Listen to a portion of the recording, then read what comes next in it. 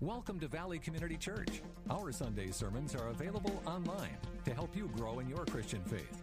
Our messages are practical and applicable truths from the Bible for today's life challenges. And now, Senior Pastor David Schmaltz. I'm Pastor Jamie. I'm the Associate Pastor here at Valley Community Church. Good morning. How y'all doing? You're looking good. All bright-eyed and bushy-tailed. First service. I don't usually wake up real super early, but this morning I woke up early. I don't know if it was in anticipation of preaching or what. I was a little nervous. I'm not sure, but God has something for us this morning. I was excited when I woke up. Were you excited when you woke up? Well, let's pray over the Word before we get started. Heavenly Father, Lord, we just pray over the Word. Lord, it is your Word to us. Lord, it is the truth. Lord, there's no errors, there's no mistakes.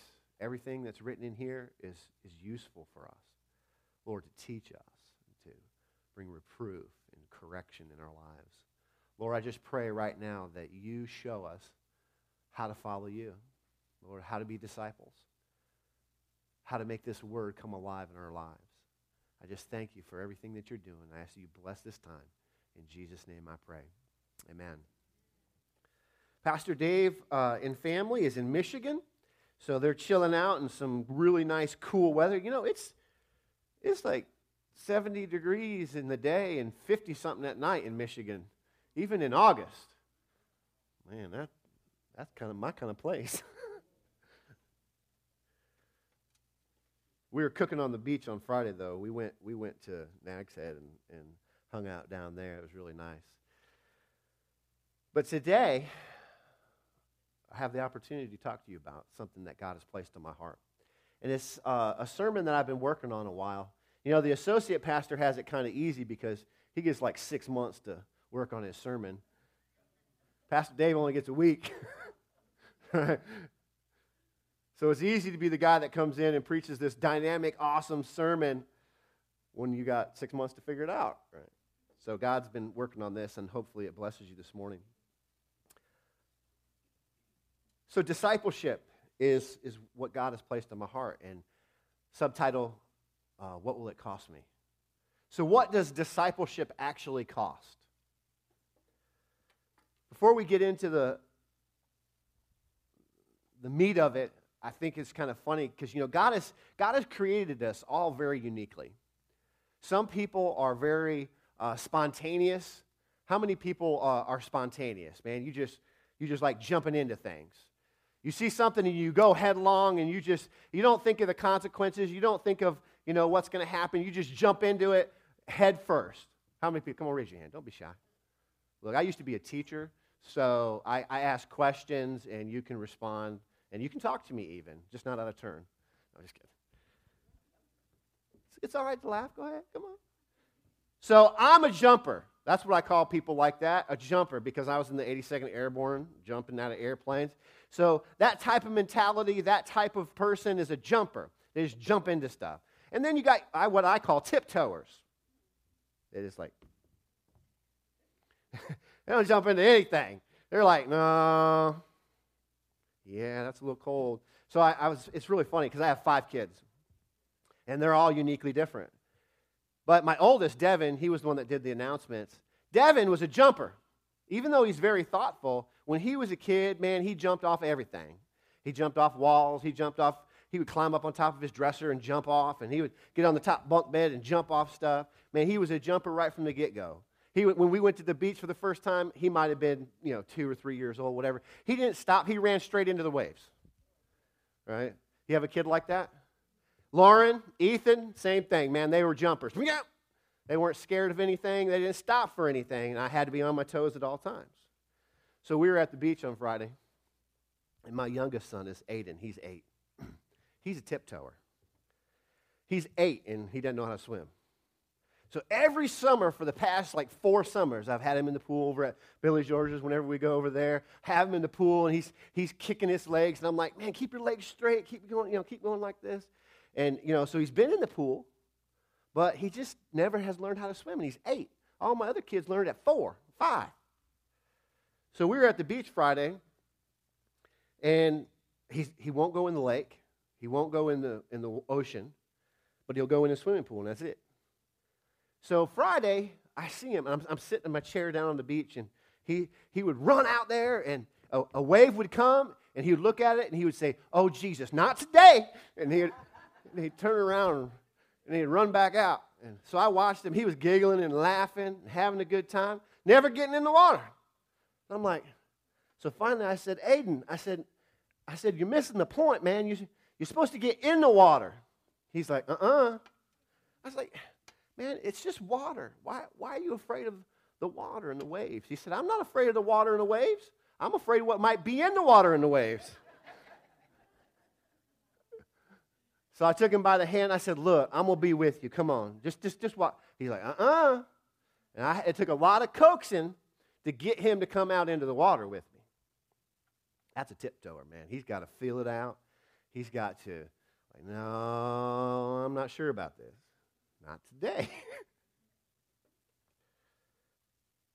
Well, a lot of us just jump into the kingdom of God. How many people, this is one of the questions I ask whenever I do my class membership. When you become a member, there's two questions that I ask, and one of them is, tell me about your salvation experience. Were you a jumper? Think about it for a second. Were you a jumper? Did you just jump in? Did you jump into salvation? You said, "Man, God brought you to that place." You said, "Yes, Jesus." You repented, you turned the other direction, and you began to follow him, and that was it. You never looked back. You jumped in and never looked back. Well, that's not most of our experience, I don't think. I think a lot of us are tiptoers. The repentance and the believing part we get, but the following part we don't necessarily get so easy.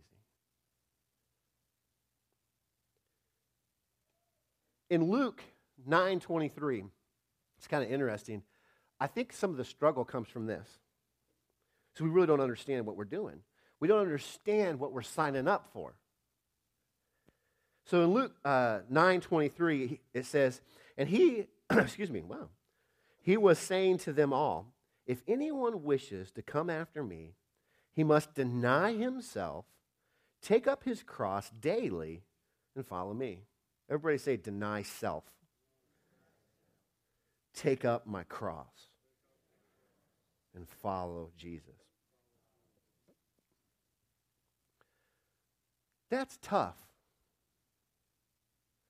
How many people like yourself?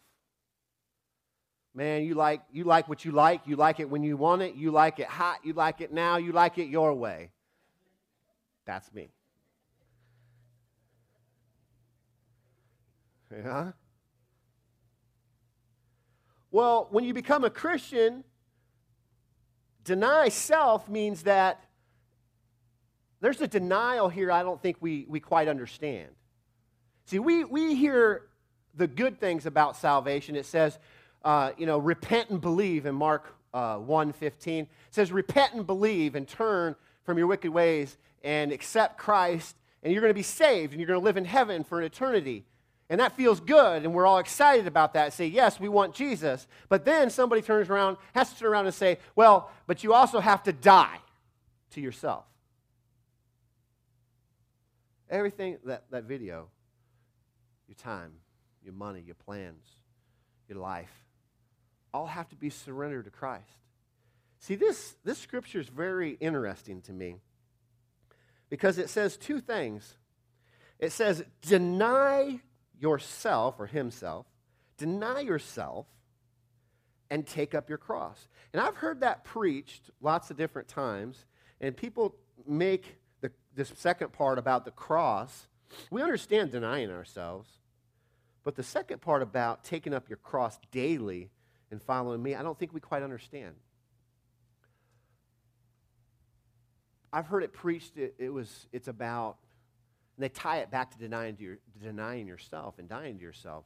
But in reality, I want you to think for a second, think first century. Think first century church. What was the imagery of the cross? Why would Jesus use the word that you have to pick up your cross and follow me daily? So think first century for a second. What would the image of the cross be? It's not self-denial. He's already said that. It's not laying down your wants, your desires, and all that. He already said that. The cross is actually, picking up your cross means that it's an image of death. It's an image of not just dying to your inward self, but dying to your outward self. It's a physical death. It is agony. It's being nailed to a tree and raised up, and your legs broken and your side pierced. And it's gruesome and it's horrific. And it was a real possibility for these early disciples. To take up your cross really means that you've got to be willing to die physically for the gospel. How many people want to do that? Sign me up. Man, if they'd have used that in trying to win me to Christ, I don't know if I'd have signed up. I don't know if I'd have jumped in. I'd have been a tiptoer. I'm like, I don't know about that.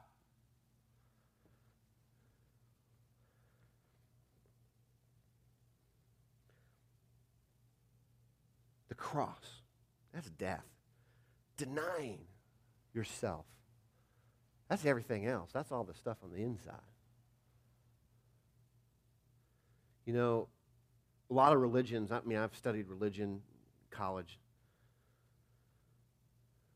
A lot of religions have this self-denial. They understand, and it's really understood across a lot of different religions. Self-denial. I mean, the ascetics, they go out into the wilderness and they sit there underneath a tree and they starve themselves and they deny themselves shelter and all this other stuff, and they eat very minimal food until they reach enlightenment or die. To be able to separate yourself from anything that has meaning in this world, to follow a higher call, lots of different religions believe that. But Jesus was talking about something way different. He's not talking about going off into a monastery and sit there and chant and do stuff until you reach some type of spiritual enlightenment. He's not talking about going to a cave. He's not talking about going out in the wilderness. What he's talking about is living your life every single day, denying yourself, dying to yourself, picking up your cross, following him in front of your family, in front of your friends, in front of your coworkers and your loved ones. And it's costly. It's going to cost you something. See, salvation is free. And we get that. Understand that. I don't have to do anything to earn salvation. But sanctification takes a little bit of it's a cooperative process of becoming more and more like Christ every single day. Absolute surrender.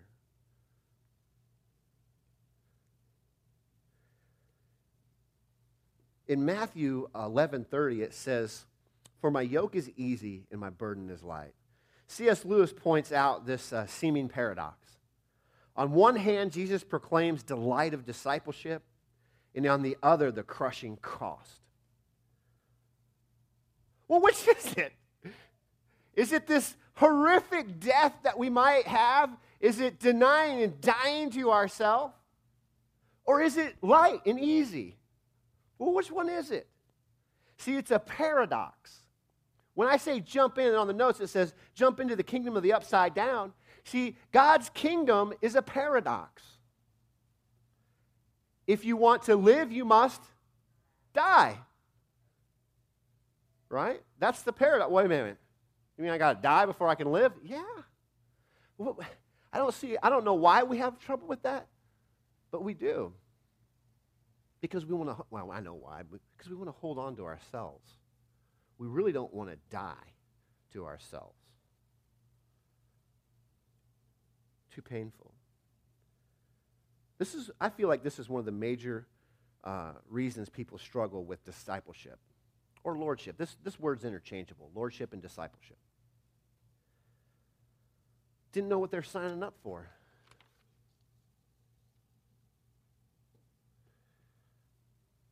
In John 12:24, it says, "Truly, truly, I say to you, unless a grain of wheat falls into the earth and dies, it remains alone. But if it dies, it bears fruit, bears much fruit." John 12:24. So Jesus describes this concept of death for life. says you have to go into the ground and die before it produces fruit. And I mean, I love farming. I love gardening. Anybody that knows me, they got the community garden out there. I got a garden at my house. I love gardening. I'm out in the garden all the time.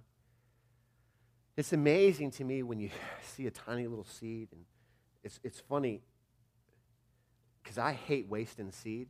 I did square foot gardening for a long time. So I actually would do starters, and I'd plant, just specific seeds, a couple seeds per thing, and I'd get the plants going. And I hated, and if I planted 64 tomato plants in my planter and they all grew, I was like, oh my gosh, what am I going to do with 64 tomato plants? I couldn't throw them out. I couldn't throw them in my compost bin. I hated it because every single little seed to me was the potential of harvest. We understand it in agronomy. You got to sow that seed. You got to let it decay, and it breaks open, and then all the genetic material that's inside that little seed, the complexity of what God has placed in that little thing just breaks open and starts doing its thing, and you get a plant. And when the conditions are right, it produces 30, 60, 100-fold. It's amazing to me. And I can see the kingdom in all of God's creations, especially when it comes to agriculture. It's a paradox. It might seem like we pay a great price for salvation, but in light of the eternal cost of sin, which Christ bears for you, our new burden is light.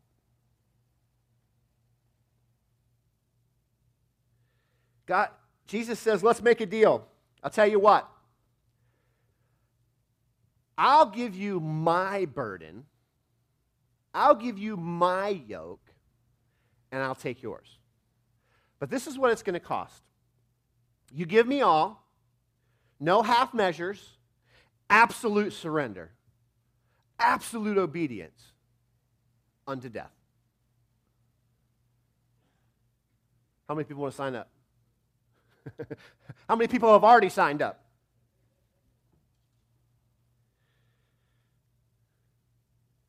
This is what people don't get about that second verse. He's saying something that is profound. What is Christ's burden? What is his yoke? What is so easy about it? And I never really thought about this until right in this sermon.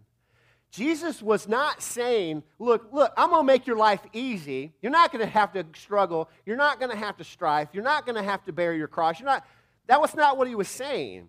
He was saying that we're going to exchange the burden of the law and the covenant of works for the covenant of grace. My burden is light. He came to fulfill the law. So I want you to think first century again. What were the Jewish people doing at that time? How were they living at that time? They were living under the burden of what? Roman rule, the burden of the law, right? They were living under works salvation. And to make matters worse, then you had the Pharisees interpreting the law. So if the law wasn't burdensome enough, then you had the Pharisees adding to it. They had over 600 laws concerning working on the Sabbath. For every law that was written in the book, Levitical law, they would add another 600 regulations. How many people know why they had a law that you could only take so many steps from your home on the Sabbath? You ever studied that? You ever thought that? Come on, some of the scholars out there. Because that's how many steps it took to get to the farthest tent away from the tabernacle. So when the poor guy that lives way out there in the outskirts, man, he's got a tent way out yonder when they were out the Israelites were out in the desert. So he's way out here. He's got to walk all the way to the center to be able to worship God in the tent of meetings. So they measured it. They measured how far it was from the furthest tent, how far that guy had to walk to get to the tent of meetings so he could worship God. And then they made a rule that said nobody can walk any further than that. So all you can do is walk there and back, and that's how far you can walk on the Sabbath. That's crazy. That's legalism. That's man taking the law and then adding additional burden to it. And Jesus rebuked the Pharisees sternly. He said, what are you doing? You've added more burden than necessary. You don't even know you're my Father. He rebuked them hard because it was legalistic men that made the law even more burdensome. So Jesus comes along and he says, my burden is light. My yoke is easy. I'll exchange with you the requirements of the law for the requirements of grace. Now how many people want to sign up? Yeah. You mean that I don't have to live under the weight and the burden of sin anymore? You mean my life-dominating sin, the power of it can be broken in an instant? Alan Ray, right? You mean that I can walk in freedom and never have to worry about that again? Yes. Not tiptoeing now, are we?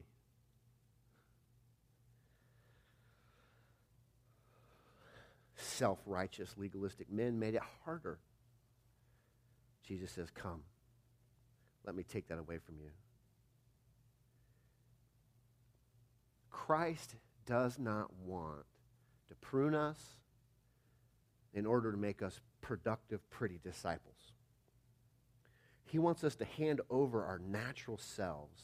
Man, I in my mind, you know how you work your sermons out? Man, I was like, man, I'm going to get me a cross up here, and I'm going to have some stuff that says, you know, self, and I'm going to nail it to the cross and make this big spectacle and just shock everybody like, oh, he just nailed something to the cross. That's what Jesus wants to do. He wants to take everything inside you. Matter of fact, this is the craziest thing people don't really understand, is he doesn't even want you to be you. He wants to destroy, and this I wrote this down. It says, I have not come to change your soul. I've come to destroy it, to crucify it.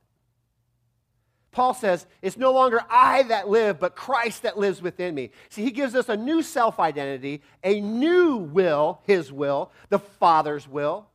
He gives us a new personality. He gives us everything that spiritual gifts come alive.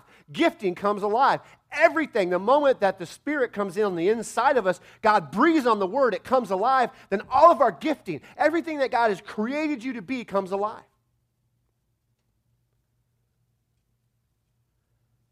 That's kind of scary.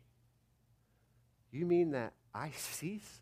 I have to die to myself? Yeah, that's what the whole process is.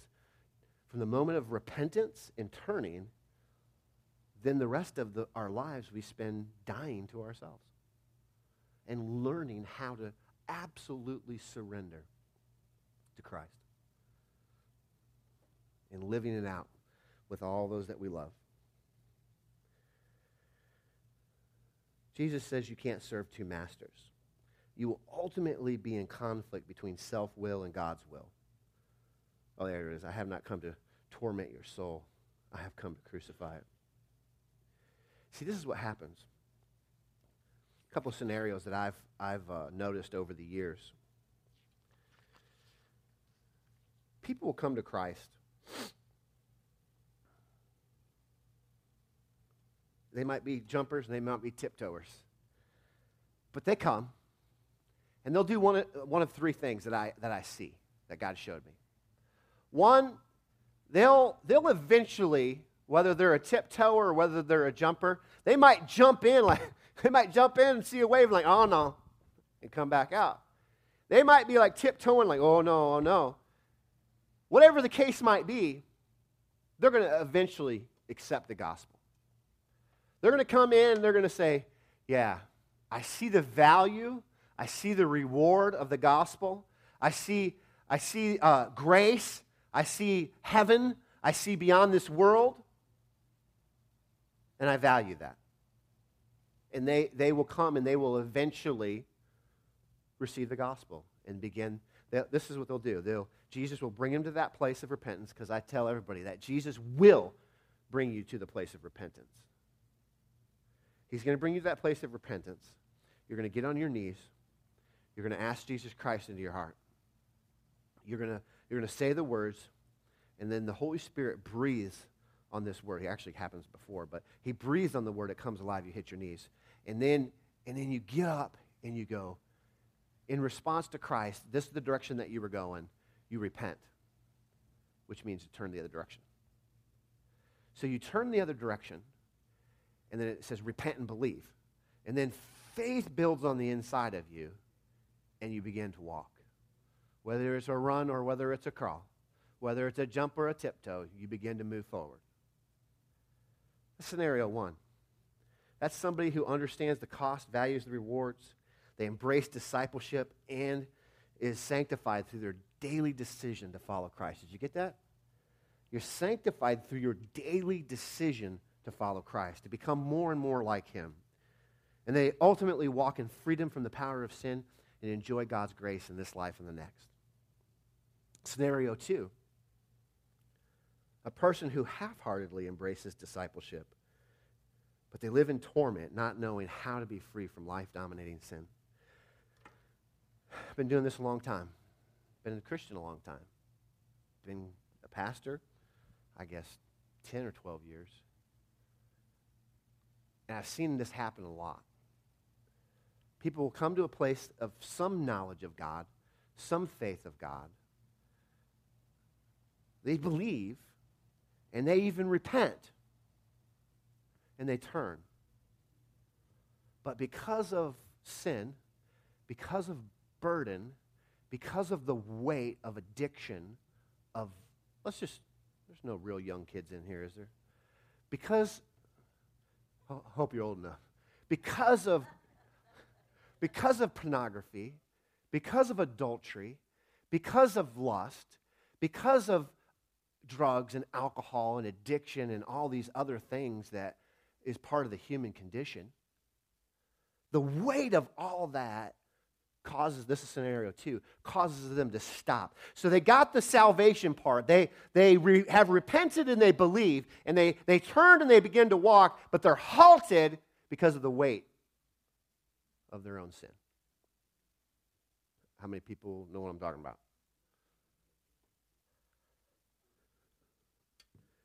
And I see people sitting in church year after year, and I'm going to pick on you guys. Is that okay?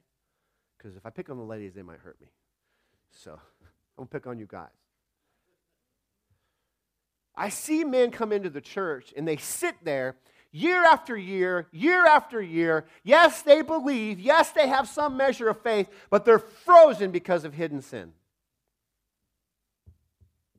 They're frozen because they don't know what to do with their gambling addiction. They don't know what to do with pornography. They don't know what to do with lust or all the other things that come along with it. But they can't leave because their wife's a Christian and she's on fire for God.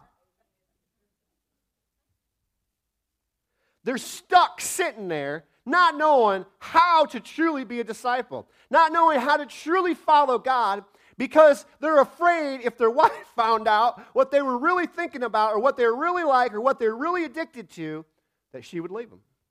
But for a family obligation or community or whatever reason, they sit in church Sunday after Sunday, stuck in conflict, tormented, because they believe, but they have not died to self, they have not picked up their cross, and they have not followed Christ. Stuck in the middle. How many people want to live there? How many people have lived there? So I'm going to encourage you today. If that's you, if that was from, I know that was from God, but if that speaks to you, I got news for you. You can be free. You don't have to be stuck there. Walk in the light. Step in. Begin to pursue him. lordship, discipleship. Find somebody that can take you down that road. Scenario 3. And that one and this one both just break my heart because I've seen it over and over again. Third scenario. Person has an understanding of the gospel. They have a measure of faith. They've asked Jesus into their heart. They turn. They begin to walk the road. But their burden is so heavy. Their struggles are so great that they just can't bear the weight of it. And they don't understand how to exchange it with Christ. So what do you have to do? If you've known anybody in that circumstance where their sin was so great, where they reach the end of the road and they say, or they have some type of recovery maybe, and then they relapse, like one of my stepdads. He said, one of my stepdads was an alcoholic, but he said, how can this God that, I'm trying to serve allow me to relapse? Forget him. What do they have to do? If what they're living doesn't match up with what they believe, what do they have to do? Redefine what they believe. Right? If you can't live under the weight of the sin and the burden that you're carrying, or the trials that you go through, then what do you have to do? Find something else that will take away the pain. You have to redefine what you believe. And that's why so many people, and I'm sorry I'm getting way on the limb here, but that's why so many people in the homosexuality community say, well, this is just the way that God made me, or God doesn't exist, right? So you either have to redefine what you believe to be true, or you have to deny God's existence. Think about that for a second. If you can't, think about the people, and maybe you're one of them. Think about the people that have lived under the weight, the burden of the law, because what the law brings conviction, right? It makes us aware of our sin. That's what it says, right? So we have the weight of the law upon us, and we just can't do it, man. We just can't get free. And I hear that I can be free, but I don't feel free. I don't ever experience freedom. So if it comes to the point where I can't just do it anymore, well, number one, you're doing it in your own strength. But we turn. Just walk away. We redefine. Forget family tie, forget my wife, forget my kids, forget my parents, forget everything. I forget God. God doesn't even exist. You have to redefine what you believe, and that's what the world has done for whatever reason.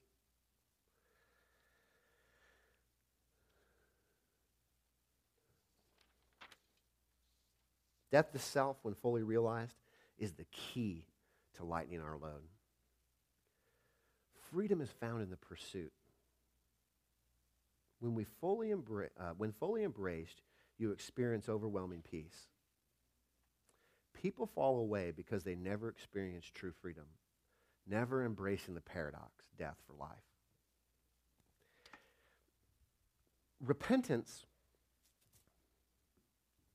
we've gone through this a couple times, but repentance is easy.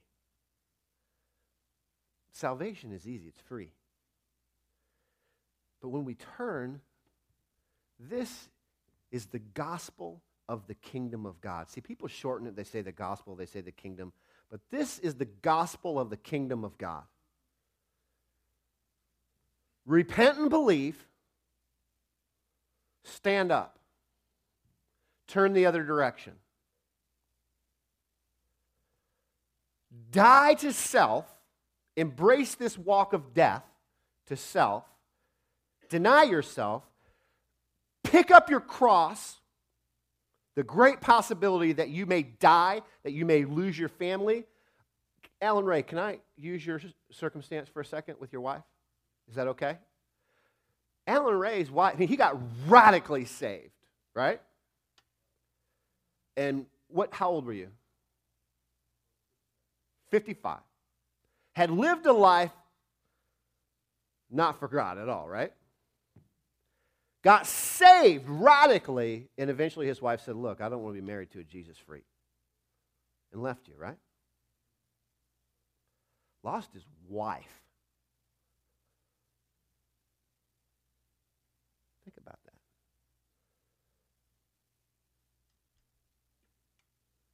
will be married to you.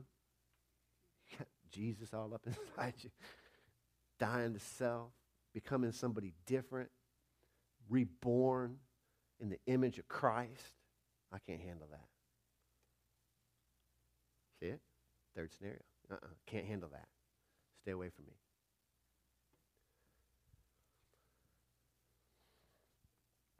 Die to self with the knowledge that it might cost you everything. Pick up your cross. Has anybody ever carried a heavy load? When when you got 135 pounds on your back and you're in 120 degree heat in the desert and you got a mission, we had a saying in the infantry, too light to fight, too heavy to move or something like that. It slips me for a second. Because you got like 135 pounds on your back and you're trying to take an objective, you're trying to move forward, but you got this heavy burden. So what do? You cast your eyes on the guy in front of you or in the thing, and you just drive on. And you just drive. And you just drive. And you just drive. And you just drive. And you just drive. Doesn't matter about the pain. Doesn't matter about what it's going to cost you. You're going to take that hill. You're going to make that objective. That's what it takes. That's what sanctification takes. To die every single day to self. It says daily, right? Pick up your cross. Cast your eyes on him. And man, it doesn't matter what it costs you. And you just keep moving forward. And then after a while, you know what happens? Freedom's found in the pursuit. The burden just melts away. The cares of this world just melt away. And pretty soon you find yourself walking in complete peace. When you wake up, you're like, oh man, this is the day that the Lord's made. You rejoice. You get a song in your heart. I remember one time just walking up the steps, the Holy Spirit hit me right before I got to like the second step from the top. I was like, whoa, woo! The Holy Spirit comes on you. And you're like, I had to stop. I had to put my hand on the wall. I had to stop. And I just started crying. And you abide in him. You just learn how to abide in his love. It says, I am the vine, and you are the branches.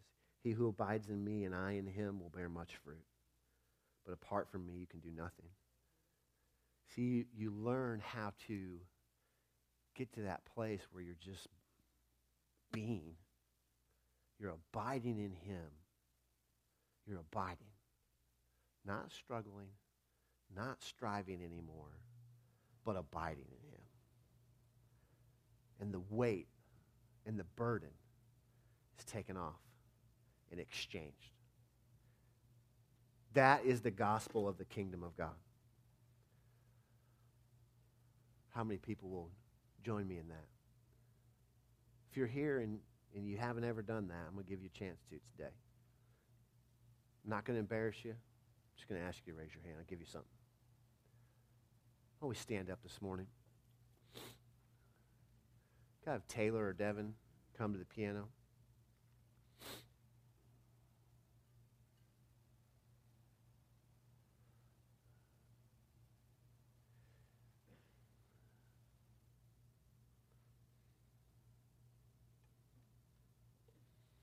The time is fulfilled and the kingdom of God is at hand.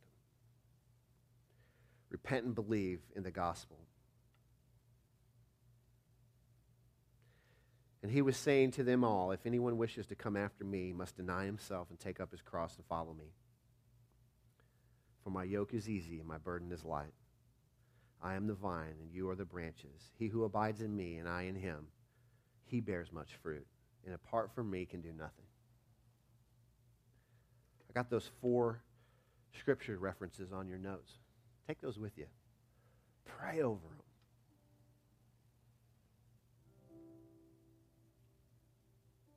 God has a plan for your life. And you might be in a place where your burden and your struggle is really real. It's heavy.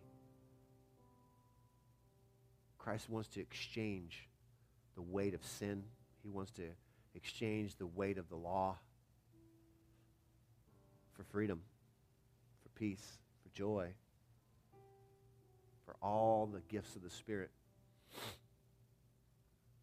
That's what I want for you as a pastor. I want to see Jesus in a tangible, real way lift the burdens. And for you to absolutely surrender who you are and follow after God with a passion that you've never even experienced before. So that you can know how to abide in Him. That feeling of just, man, I don't have to struggle or strive anymore. Because Christ done it for me. That's my heart as a pastor. Close your eyes. Have my prayer teams come. If you're here and you don't know Christ as your personal Savior, you've never been taught this, or maybe you said, hey, I have a measure of faith, I've even accepted Christ, or I believe, but I have not followed Him. I have not embraced discipleship. I have not died to myself. I like myself too much. Time to die so that you can be reborn. If that's you, just raise your hand.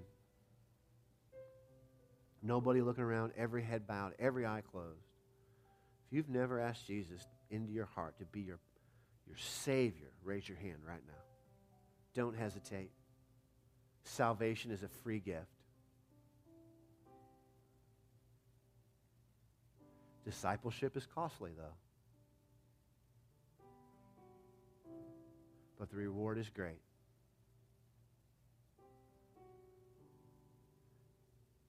If you've embraced salvation and repentance, you believe, but you've never made Christ Lord, and you want to do that this morning, just raise your hand.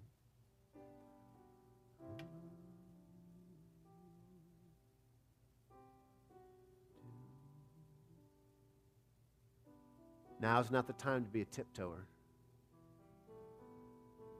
Jump on in. Let's pray.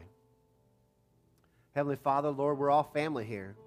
Lord, I just pray right now that you just move on our hearts, God. Let us accept the call. Let us not look back. Let us be worthy of the call into which we've been called, to move forward in faith, day by day, dying to self, embracing the cross, if that's what it requires. Willing to die, inward and outward.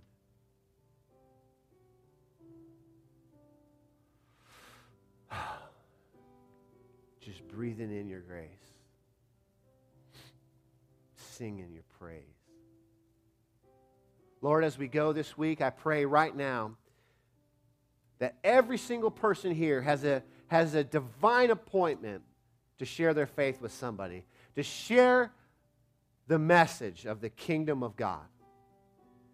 To say Jesus came, He reconciled you back, made a way to reconcile you back to the Father, to set you free from the law. All you have to do is believe. All you have to do is say yes. And then everything that we learned here today. Divine opportunity right now, God. Let it come their way. Let them share their faith in some way. Make a difference in the life of another person. In Jesus' name I pray. Amen.